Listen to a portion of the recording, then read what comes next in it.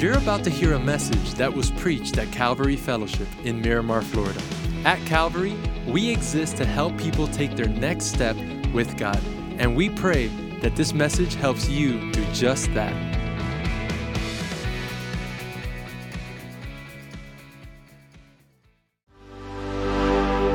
How's everybody doing? We are thrilled that you're here with us at 12:15. So let me tell you about the very first sermon I ever gave, which was an absolute disaster. So the way it worked is when I was doing my undergrad in theology, Tuesday night was kind of the big night at colleges. We did like a small chapel service before all the classes dispersed and then went to their individual rooms. And one of the students would give the message, and it was a short 10-minute message, but the student would give the message. And so about 4 or 5 weeks in, it was my turn to teach. It was my first time. So, and they just said, look, doesn't have to be a big thing, 10 minutes, pick a text, talk about it, not a big deal. So I spent a month preparing for this message. I knew what I was going to teach on. I was going to teach on Psalm 37, verse 4, this wonderful verse that says, delight yourself in the Lord, and he will give you the desires of your heart. So what I was going to do is I was going to pray. I was going to read that passage. I was going to explain the passage. I was going to tell a story that related to my life about the passage. I was going to give some application to the students in our walk with God, and then I was going to pray again at the end, and then that was going to be it. I was like, that's going to take 10 minutes. So I had like 3 or 4 pages of notes. I thought about calling out the day of, but I was a Christian, so I couldn't lie. But I did try to get into a car accident and like a fender bender. So I'm like, hey, can't do it. Sorry. Catch me next semester. Anyway, but I didn't. So I got there, and I got up there, and I prayed, and I read the passage, and I explained the passage. I told the story. And I'm flipping through pages of notes, and then I gave an application for our students, and then I prayed again, and then I sat down, and then I looked, and there was still 6 minutes left on the clock, and I'm like, wow, I said everything. I'd been praying for a month, and it was so weird because no one knew what to do, and so our professor just stood up and started teaching and just ignored what had happened. And it wasn't until the end of class that he walked up to me, and the only thing that he said was he put his hand on my shoulder, and he says, well, Bob, the good news is it can only get better. And that was that. That was my start into my preaching career. And thankfully, things did get better. But what would happen is that, and then, so it wasn't the content that I would struggle with. I would struggle so badly with distractions because someone would get up in the middle of the service. I understand sometimes people need to get up for something, but someone would get up in the middle of the service and leave, and I'd be like, what did I say? And then they would come back a minute later. I'm like, oh, I'm so grateful they forgave me. And I was like living with this torture every time someone stood up. And so now, listen, then I had 3 kids. And listen, a bomb could go off in here. I'm still going to finish. Like, nothing's going to distract me. But I'll tell you this. Now, we try to keep distractions to a minimum not because of what it does for me, because I see what it does to you. And because all of you guys are looking this way. I'm the only one looking this way, and I see what happens. Someone stands up and walks out, and you guys, first thing you do is forget about anything I'm saying, and you're like, hey, what's going on with them? Where are they headed? Do they have to go to the bathroom? Do I have to go to the bathroom? Are there snacks where they're going? And it's like, and I'm gone. I'm totally gone. And so that's why, anyway, I will say this. We started our church almost 23 years ago. And my favorite, thanks. I appreciate that. Yeah. We'll have a big party in September. But my favorite distraction story, I hated it when it happened, but my favorite story happened, we were about 2.5 years old as a church. And some of you know this, that when we started our church, the second place that we met was in a movie theater. And so we were in the movie theater, and there's all kinds of different movies that are playing there all the time.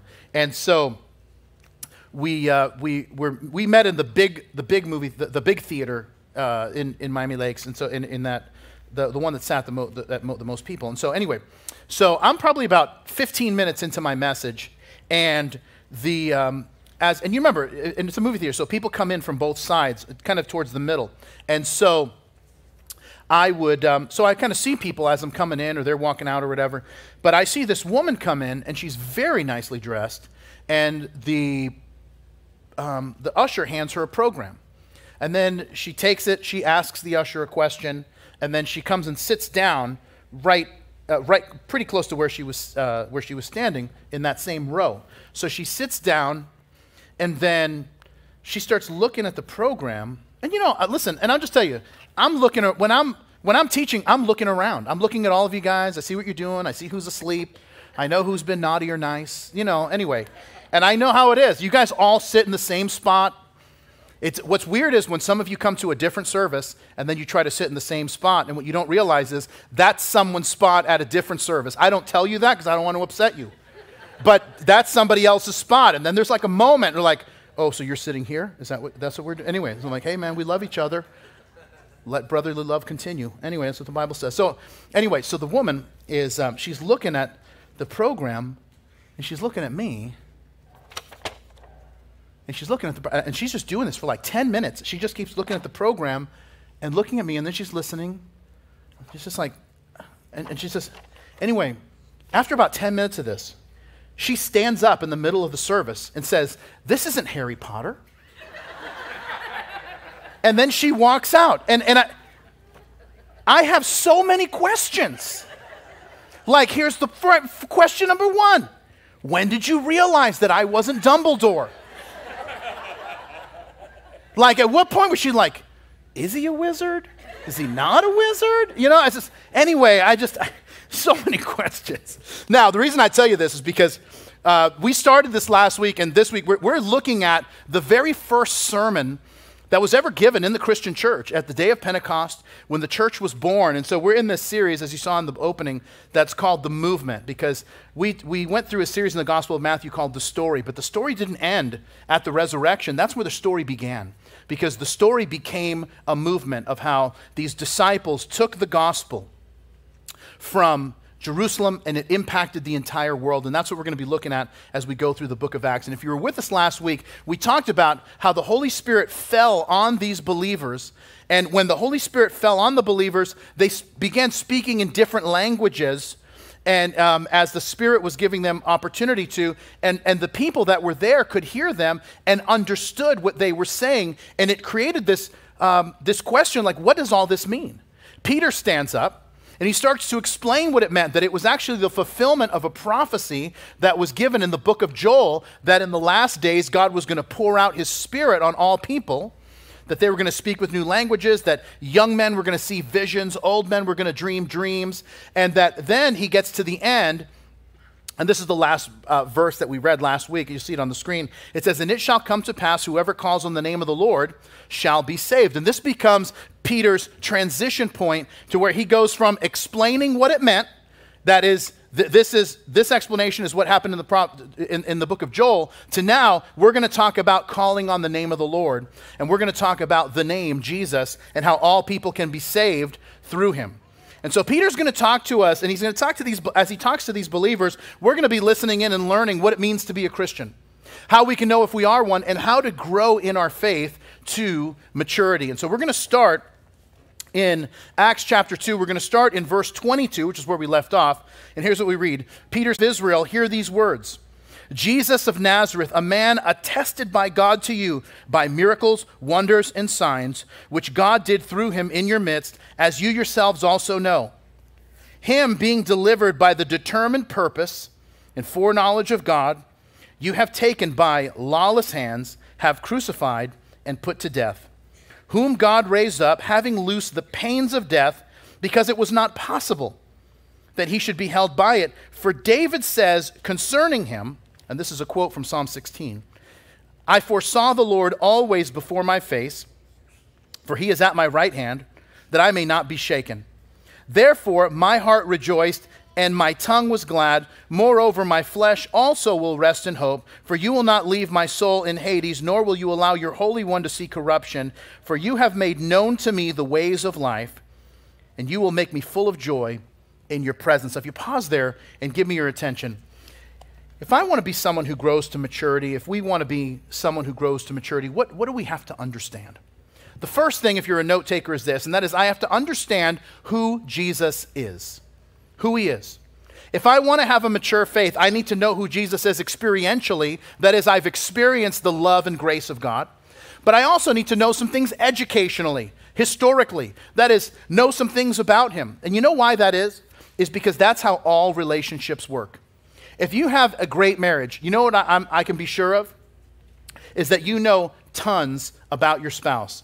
You know things experientially about your spouse. That is, you've been doing life together, what they like, what they don't like, what they love, what they don't love. But you also know things historically, educationally, things about their background, things about how they came to be who they are. So, and let me explain it this way. So last night, we've been taking our kids through the Indiana Jones movies because I'm a good parent. And so last night we watched Indiana Jones and the Last Crusade, which is probably one of my 20 favorite movies of all time. And so, thank you. And now, but if you've seen the movie, towards the end of the movie, they get to what they call Alexandretta, which is really the city of Petra in Jordan. And there's the facade of this ancient temple there. And I was telling the kids, I'm like, hey, your mom and I have been there. And they're like, oh, really? I'm like, yeah, that's actually in the city of Jordan. And we went there. We spent 2 days in Jordan when we went to Israel years ago. And so after the movie, I go into the garage and I pull out this box. And within 5 minutes, I had located a 24-year-old picture of us. And this is it, by the way. I know it's hard to see. It's kind of blown up. But yeah, so young and sexy. And Carrie looks good too. Anyway, but this is right at the base of the temple. And what's funny is that, and I've made a share of this before, but right here where we were standing, there's these kind of, that cut into the stone are these channels. And then at the base of it, there's almost like a basin. It's like, it's in the stone is this, it's almost like they've kind of carved this out. So it's this kind of deep bowl. And I asked our tour guide, like, hey, what is this? And he's like, oh, well, you know, the ancient Nabateans, that's where they would do human sacrifices here, and this would catch all the blood. And I'm like, oh, I'm so glad we took a romantic picture here. So anyway, love you to death. And so we start there, and I pull out hundreds of pictures. And I start pulling out not just pictures of our family, I start pulling out pictures that my kids haven't really seen of my wife from every stage of her life. And it's like, hey, this was your mom in the 3rd grade. And this is her 4th grade picture. And this is her 6th grade picture when she was in orchestra playing the cello. And then this is when your mom and I met. And this is the ID that your mom had when she was in work study in high school. This is how she got off the campus to go to her job. And I'm going through all this. And I have every letter and every postcard that we wrote to each other when she was away at college. And at one point, my wife just says, how in the world do you have all this stuff? And I said, because it involves you. And if it involves you, I'm interested. I know, right? Sometimes I'm just like, wow, he is so fantastic. And I'm speaking of myself. I really am quite something. And so, you're a piece of work. And but I'll tell you the picture that everyone loved most there's this picture from, I think, 2009 or so, of my wife and I at Chef Mickey's. At Disney World. And for whatever, I don't understand why, because I don't understand certain things, but I am wearing this dark green tracksuit. And then it's like black on top. It looks like, remember the old uniforms from like Star Trek, The Next Generation? So it's like, it's one color on top, so it's like black on top, and then this like dark green. And I look like a member of the mafia. And I'm like, what in the world was I thinking? Well, I'm putting all the pictures away, and my wife is like, no, leave that one out. We're putting that one up. And I'm like, please, come on. I look like an idiot in this picture. And she's like, no, we'll leave it. Well, anyway, my daughter Olivia is, because if you go to Chef Mickey's, they do the pictures, they put it in this little folder. And so as she's putting it away, this little envelope comes out from behind the, sorry, comes out from behind the picture. And apparently in whatever insane state I was in, I bought the family pack. So it wasn't just the picture. There's like 7 other pictures that were smaller rolled out. And then my daughter starts handing out pictures to everyone in my family. By the time I went to sleep, everyone in my family had that picture hanging on their wall in their room. And then people wonder, like, why does Pastor Bob have low self-esteem? This is why. And so, anyway, and I didn't bring that picture. Fine, I brought it. It's here. And, like, what in the world? What is happening here? And then, like, what's going on with this chain? Like, anyway, anyway, I don't know. There are so many problems. Oh, okay, I guess we're done with that. And it's, what, are you guys messing with me now? This is exactly what happened at home. Sheesh. Sorry. Oh, now it's gone. Have we moved on? No, we're not moving.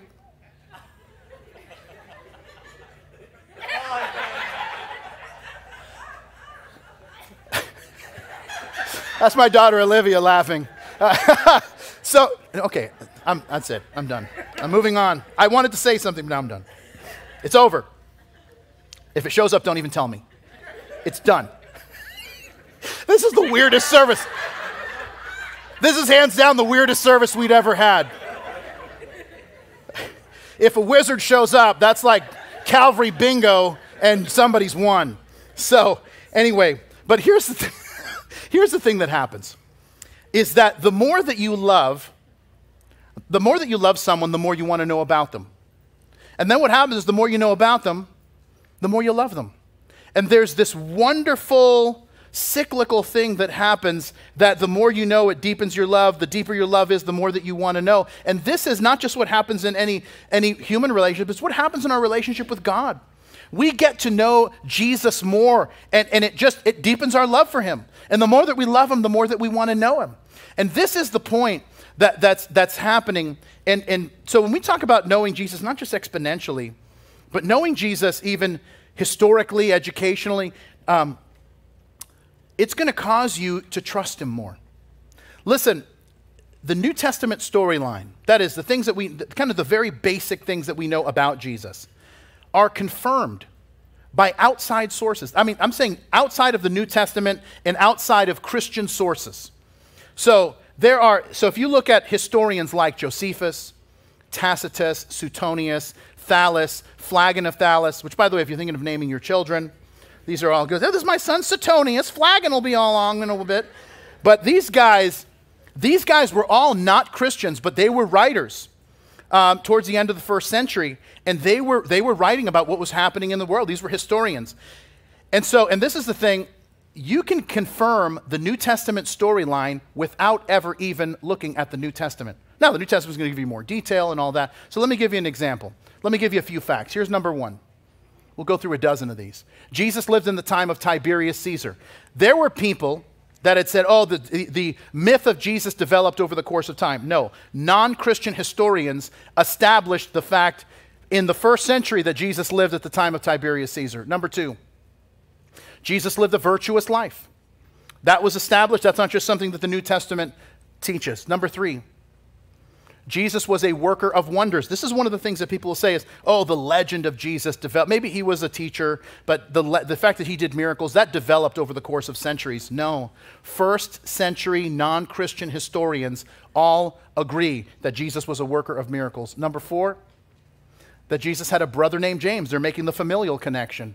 Number five, Jesus was acclaimed to be the Messiah. And that's one of the things that people will say is, they didn't actually believe that Jesus was the Messiah. That just developed. No, this was established very early on. Even people who weren't Christians knew that the early believers understood that Jesus was the Messiah. Number six, Jesus was crucified under Pontius Pilate. You know that there was a thing that happened in the early 20th century where people believed that Pontius Pilate was non-existent, that he was a made-up figure, until there was some remodeling that took place in Caesarea, and there was these stairs, And when they remodeled the stairs, they were all these giant stones. If you come with us to Israel, that's one of the first places we're going to go is Caesarea Maritime. Anyway, but they go up the stairs, they remodel this, they find this giant stone with the inscription of Pontius Pilate, prefect of Judea, the whole thing. Anyway, it's in the Israeli Museum now, and we'll see that when we go there. But and then all the other evidence starts coming out. But once again, early non-Christian sources understood and agreed that Pontius Pilate was the prefect of Judea and that he was crucified under Pontius Pilate. Number 7, an earthquake, an eclipse and an earthquake. Now, Matthew 27 tells us this.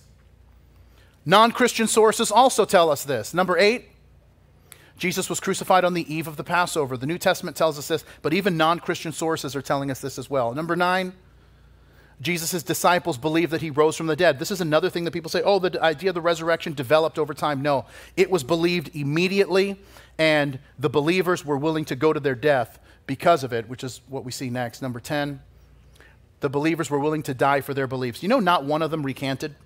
Not one of them ever tried to modify what I really meant was, no, all of them said, he rose, I saw it, and kill me if you want to, but I'm not going to recant. Number 11, Christianity spread rapidly as far as Rome. That's another thing people have said, oh, you know, Christianity was this small sect. No. It was spreading rapidly in the Roman Empire, which is eventually what brought the persecution. And then number 12 is that Jesus' disciple denied the Roman gods and worshiped Jesus as God. The divinity of Jesus is not something that developed at the Council of Nicaea in 300. It was something that was understood immediately because the disciples recognized it. So when Peter preaches this sermon, and he opens the sermon by saying, men of Judea, Jesus was attested to you or presented to you by God and did miracles which you yourselves know. Then he starts talking about the arrest, crucifixion, and resurrection of Jesus, and he backs it up using a passage of Scripture in Psalm 16, which is the passage we read. Now remember, and this is an important thing to note, most Jews, not all, but most Jews believed in the resurrection of the dead at the end of time. That there would be a moment, no one knew when it was, that there would be a resurrection when all godly people, all at once, would be resurrected. The idea of one person being resurrected, while a biblical idea that we see in places like Psalm 16 and others, was not something that they had gotten their head around yet. Now, truth be told, and this is an important thing, sometimes when we look at Bible prophecy, it's hard to figure out how this is going to happen. And sometimes it's only after it happens that we realize, oh, now it makes sense. And by the way, most of the time, most of the mistakes that people make about Bible prophecy, it's not because they're taking it too literally, it's because they're not taking it literally enough. I'll give you an example of one. This is one of my favorite ones, is of ones that's like, how in the world is this going to work out? There's a prophecy about a king whose name is Zedekiah. Zedekiah was a horrible king of Judah, and he was the king at the time of the Babylonian captivity around 586 BC when the city of Jerusalem was destroyed and the temple was wiped out. Jeremiah, who was a prophet, around Jeremiah 39, he makes this prophecy, and he says to about King Zedekiah, you are going into captivity into Babylon. And then Ezekiel, who, by the way, is a contemporary, they're prophesying around the same time to the same people. Around Ezekiel chapter 12, Ezekiel makes a prophecy. And he says, yeah, you're going into captivity, but you're not going to see Babylon. Now, there's a problem. Are you going to Babylon, or are you not going to Babylon? And this created an issue where it's like, well, who's right? They're both prophets of God. They're both revered among the people as far as that their prophecies were true. How does it work? What's the problem? God is being so specific, and sometimes we miss it because we're not being literal enough. Let me read to you what happens in 2 Kings chapter 25. It says, so they took the king and brought him up to the king of Babylon at Riblah, and they pronounced judgment on him. And they killed the sons of Zedekiah before his eyes, and put out the eyes of Zedekiah, and bound him with bronze fetters, and took him to Babylon. He went to Babylon, but never saw it. And listen, who was right? They were both right. Jeremiah says, you're going. Ezekiel says, you're going, but you're not going to see it. Here's my point. There are things that God is doing in your life that make absolutely no human sense right now. especially if you're in the middle of it. And you're like, God has God lost the plot as to what's going on here? No, let me tell you something. God is working at a level sometimes that we can't even understand. And by God solving your problem, he's actually doing something in somebody else's life at the same time. And this is a conversation that my wife and I have all the time. And this is one of the things that I'll say at home all the time, that God's work is like a 6-lane highway. And that is that God is never doing just one thing. God is a multitasker. God is always doing one. He might be doing one thing in your life, but it never stops there. It's one thing in your life. It's next thing in somebody else's life. That's ricocheting off somebody else. And there's a multitude of things that are happening all at the same time. And sometimes if we just look at our thing, we're like, I don't know how it works out. But here's what you'll find. The more you know Jesus, the more you trust him. The more you trust him, the more you love him. And the more you love him, you're going to see the work that he's doing in you, but also all around you. And the more mature you're going to be. And look what happens in verse 29. He says this, men and brethren, let me speak freely to you of the patriarch David, that he is both dead and buried, and his tomb is with us to this day. Therefore, being a prophet, and knowing that God had sworn with an oath to him that of the fruit of his body, according to the flesh, he would raise up the Christ to sit on his throne. He, foreseeing this, spoke concerning the resurrection of the Christ, that his soul was not left in Hades, nor did his flesh see corruption. This Jesus God has raised up, of which we are all witnesses. Therefore, being exalted to the right hand of God, and having received from the Father the promise of the Holy Spirit, he poured out this which you now see and hear.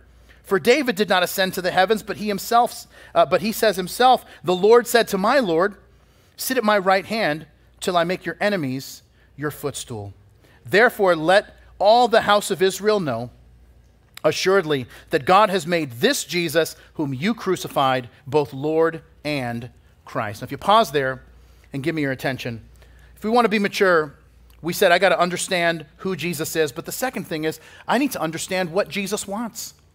That's why Peter begins by explaining the Psalm 16 passage. That David, being a prophet, knowing that God had promised that the Messiah would come through his family, speaks about the resurrection. And he says, you're all witnesses of his resurrection. Remember, we are less than 2 months from the resurrection, and Peter's saying, he rose and you heard about it. Some of you witnessed it because you're still here in Jerusalem. You've been here since the feast. And then he says that Jesus said that he was going to pour out his Spirit on all of us, and that's what you're hearing now. Peter is bringing them into the conversation they had with Jesus in chapter 1 about the promise of the Spirit, and he's giving context to what happened earlier in chapter 2. And then Peter does, this is my favorite part of this whole sermon, is that Peter takes a page out of Jesus' playbook and quotes Psalm 110. Now, in the Gospel of Matthew chapter 22, all these different sects of Jewish life come to him. Pharisees, Sadducees, Herodians, all these different groups. They come to Jesus asking him questions to try to stump him, to try to get him to say something that they can use against him. And he just answers so incredibly that they kind of walk away scratching their heads. And then Jesus says, hey, I want to ask you a question. And so he quotes this very psalm, Psalm 110. We'll let Jesus here ask it. So this is Matthew 22. This is Jesus speaking. It says, while the Pharisees were gathered together, Jesus asked them, saying, what do you think about the Christ? Whose son is he? And they said to him, the son of David. And he said to them, so how does David in the Spirit call him Lord? Saying, the Lord, that is God, said to my Lord, sit at my right hand till I make your enemies your footstool. If David calls him Lord, how can he be his son? And this is the thing. And you know, the next verse says, nobody asked him any more questions. Everybody's like, Jesus' Bible kung fu is better than anybody else's kung fu. We got to leave. We got to get out of here. And listen, so that's why Peter ends the sermon with that very thing, because he's saying that Jesus is even greater than King David, because David is calling the Messiah Lord. And this is an important point here that I don't want us to miss, that you and I become like the people that we hang around with. And I mentioned this in our very first message, and I said that we would try to slow down enough to note this. Every time the disciples do something that they saw Jesus do, we're going to try to note that. And this is the first time that we note it, is that Jesus stumps people, kind of ends the conversation, and that's how Peter's going to end his sermon. And this is the moment. And this is so powerful.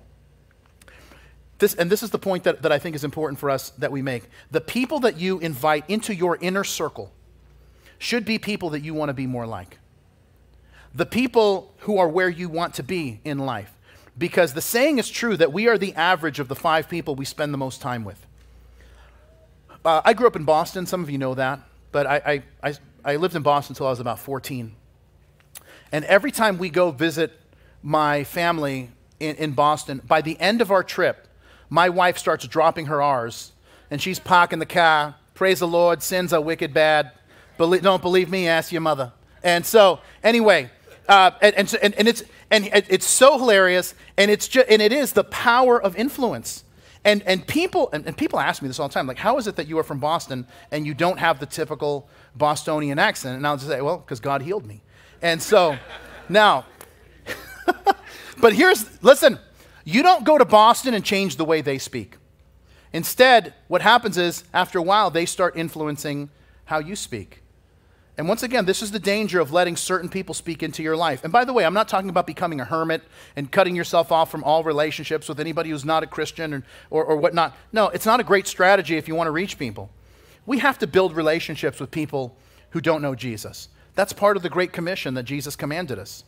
And by the way, and I'm glad, whoever it was that reached us and presented the gospel to us, I'm so glad that they didn't adopt that hermit philosophy. I'm just going to cut off anybody who's not a believer. No, we'd be in trouble.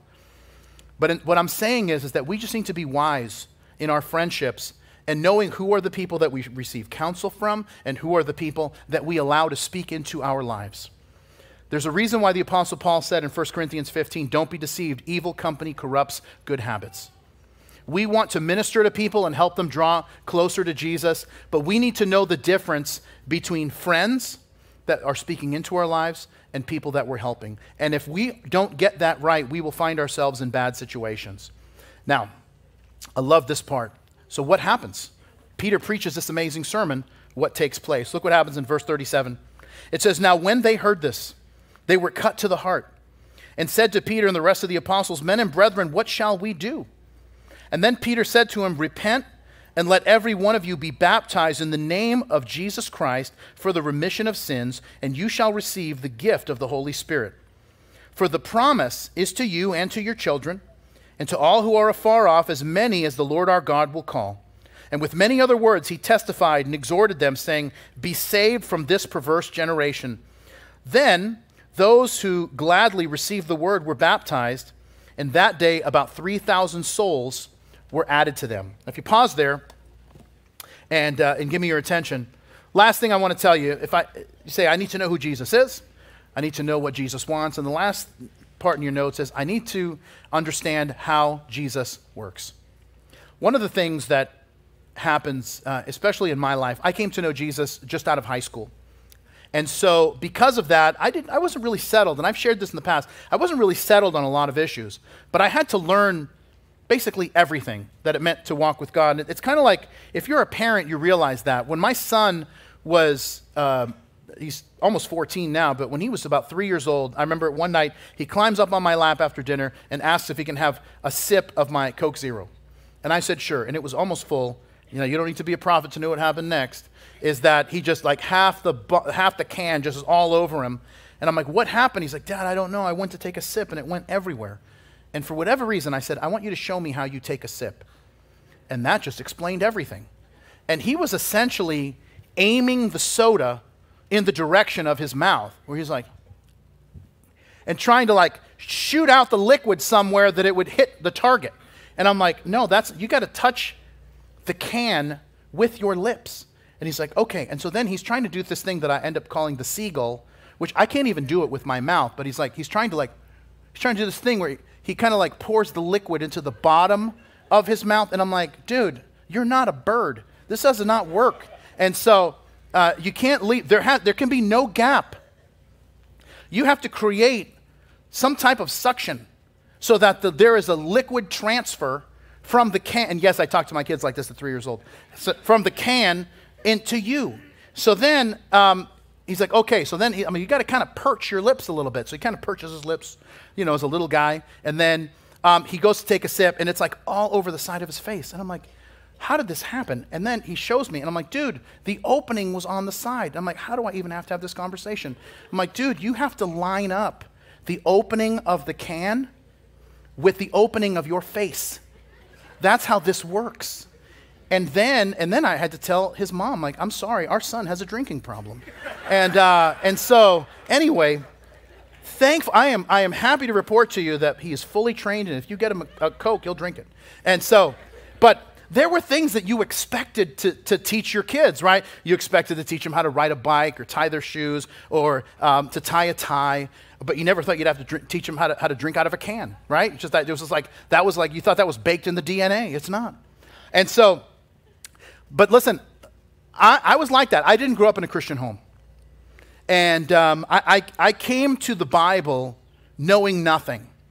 And so I didn't know any characters from the Bible outside of movies I had seen in the years that I went to parochial school. But once again, everything that I learned about who Jesus is and what Jesus wants for my life and what it meant to walk with God, I learned as I started walking with God. And because I was 19 years old, I just made this decision. I'm like, I'm going to read the Bible. I'm just going to do whatever it says to do.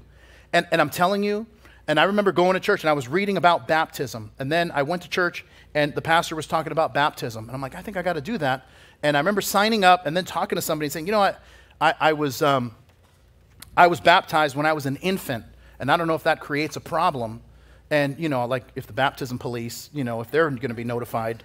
And I was assured the baptism police was okay with it, and but they just gave me such good counsel, and they said, listen, your baptism as an infant spoke so much about your parents' faith. You make a decision to follow Jesus, and now your baptism as an adult speaks about your faith and your desire to walk with God. And I'm telling you, it just cleared all the confusion for me. And while it may have been so basic, it was a revelation for me as a young believer. So Peter, when they're like, hey, what do we do? And Peter tells these guys, you need to repent and everyone needs to be baptized. Now, let me explain something, because I got this question. There was a woman in the church that asked me this question a couple weeks ago in the lobby, and I said, hey, when I get to chapter 2, I promise I'll talk about it. And at the end of the Gospel of Matthew, and this was her question. At the end of the Gospel of Matthew, it says that Jesus said, baptize in the name of the Father, the Son, and the Holy Spirit.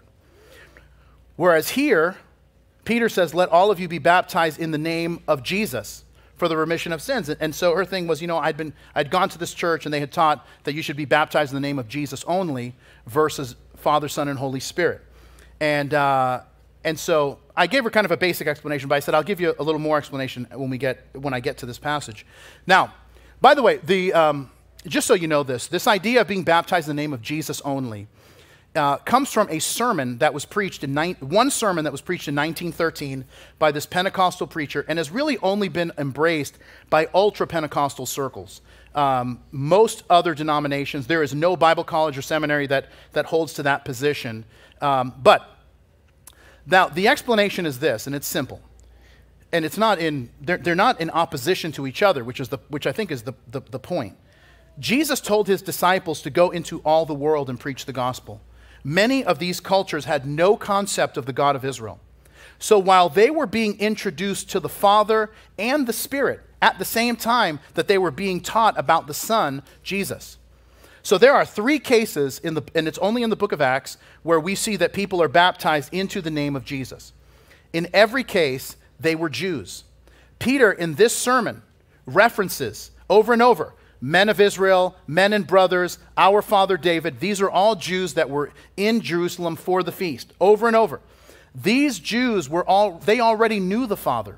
They already knew who the Holy Spirit was, because the Holy Spirit is revealed in the Old Testament. But what was happening? They were believing that Jesus was the Messiah. And the reason why Luke is making this very specific thing is because Jews had their own rite of baptism. If you were not you were born some other faith and you were coming to know the God of Israel, you would be baptized. If you were Even in circumcision, there's a cleansing that takes place even if you're born in a Jewish home. So there is a type of baptism or cleansing that takes place regardless. And so the specificity of what's being said here is these were Jews that were believing that Jesus was the Messiah. So just to explain what we do at Calvary, when you see us do baptisms, we baptize in the name of the Father, Son, and Holy Spirit because it's what Jesus taught. But if a Jewish person is just coming to know Jesus and they say, I want to be baptized in the name of Jesus, I think it's perfectly appropriate to baptize them in the name of Jesus if they want to, because they're already familiar with the Father and the Spirit. And so then Peter says, not just repent and be baptized, but be saved from this perverse generation. And that word perverse is this Greek word skolios, where we get the English medical term scoliosis. And the idea is that it's not just it's a Jewish idiom that the way of the wicked is crooked, the way of the Lord is always straight. And then we're told, and this is a powerful statement, that 3,000 people are saved after the preaching of this sermon. And this is very significant. Why? If you were with us last week, we talked about how the Jews celebrated the Feast of Pentecost. Remember, this is the day of Pentecost. This is all happening. And so all of this that's happening, Pentecost is called the birthday of Judaism because it's the day that God gave the law to the people of Israel. Now, what happened? God spoke the law from Mount Sinai, but then Moses came down with 2 tablets of stone. And if you know the story, you know what happens. Moses comes down with 2 tablets of stone, and what are the people doing? They're worshiping a golden calf. And so he breaks the tablets of stone because the people were already breaking the commandments. And in the book of, there's this kind of insurrection that rises up there in Exodus 32. And then look what happens. It says this in your notes, and you see it up on the screen. And about 3,000 men of the people fell that day. 3,000 people died.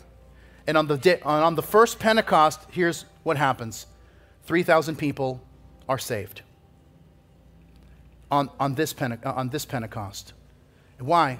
Because when they realized God was birthing something when 3,000 died, now 3,000 are saved. Oh, God is birthing something new. Something powerful is happening here.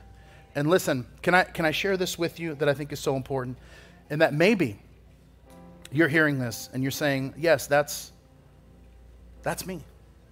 That's me. I'm the one who needs to experience this. I need to experience God's forgiveness and grace.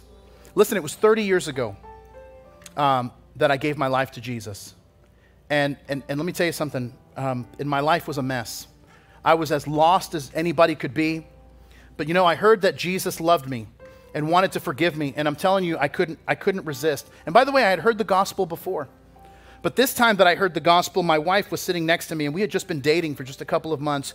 And she heard the gospel, and she said to me, she said, I'm doing this. And it was the best peer pressure I've ever experienced in my life, because I looked at her when she said, I'm doing this, and I said, then I'm doing this too. And my life has never been the same. Why? Because every person wants to experience forgiveness. Because every person wants to experience leaving the past in the past and letting go of all of that so that we can walk boldly into the future. Because listen, if I could have cleaned my mess up on my own, I would have done it by then. But I couldn't. And so listen, maybe for some of us, like it was for them in that moment, how it was their moment, maybe this is our moment. Where we say, yeah, I want a relationship with my Heavenly Father. And that comes through the person of Jesus. That we want to experience forgiveness. A change in our lives where our past really becomes the past. And that maybe this is the moment that we leave different than we came in. Let's pray together. And Lord, we want to thank you so much for this promise that you give to us. The work that you want to do in and through us. And Lord, I want to pray for every person that feels like this is the moment for them. To be forgiven, transformed, changed by you. Lord, let this be the day that they experience everything that you have for them. Listen, with every head bowed and every eye closed as we're praying together, maybe you're saying, this is Yeah, I need God to do this in my life. I need to experience the forgiveness of Jesus, the work of Jesus. I need that. I need to come to know Jesus in a real way. And listen, if that's you, I want to pray for you as we close. And so listen, with every head bowed and every eye closed, if you say, Pastor, that's me, I'm just going to invite you to lift your hand right now, and I'm going to pray for you as we close. Yeah, I see a lot of hands. God bless you guys. Yeah, God bless you guys. Lord, I thank you for every hand that's lifted that represents hearts that are open, that are ready for you to do a great work in and through them. Lord, that this could be the moment that changes everything because you love us so much. Listen, those of you that have lifted a hand, I want to invite you to repeat this prayer with me. It's not a magic formula. They might be my words, but I pray that they would express your heart to God in these moments. And here's what we know, is that if we will pray in sincerity, God will hear us, answer, and act, and we'll leave this place different than we came in. So I'm going to invite you to pray out loud. We're all going to pray out loud together. Say, Dear God, I come to you today, and I'm sorry for all my sins, but I thank you for Jesus, who died for me, that I might have life. I want to walk with you, starting right now. In Jesus' name, amen. Amen. Thanks for listening to today's podcast. If today you made a decision to follow Jesus, congratulations. It's one of the best decisions you've ever made. And we as a church want to help you with your next steps. You see, we have a free gift we'd like to give you. And in order for you to receive that gift, all you have to do is visit mycalvary.com/begin. Don't forget to tune in next week for our next podcast. God bless you.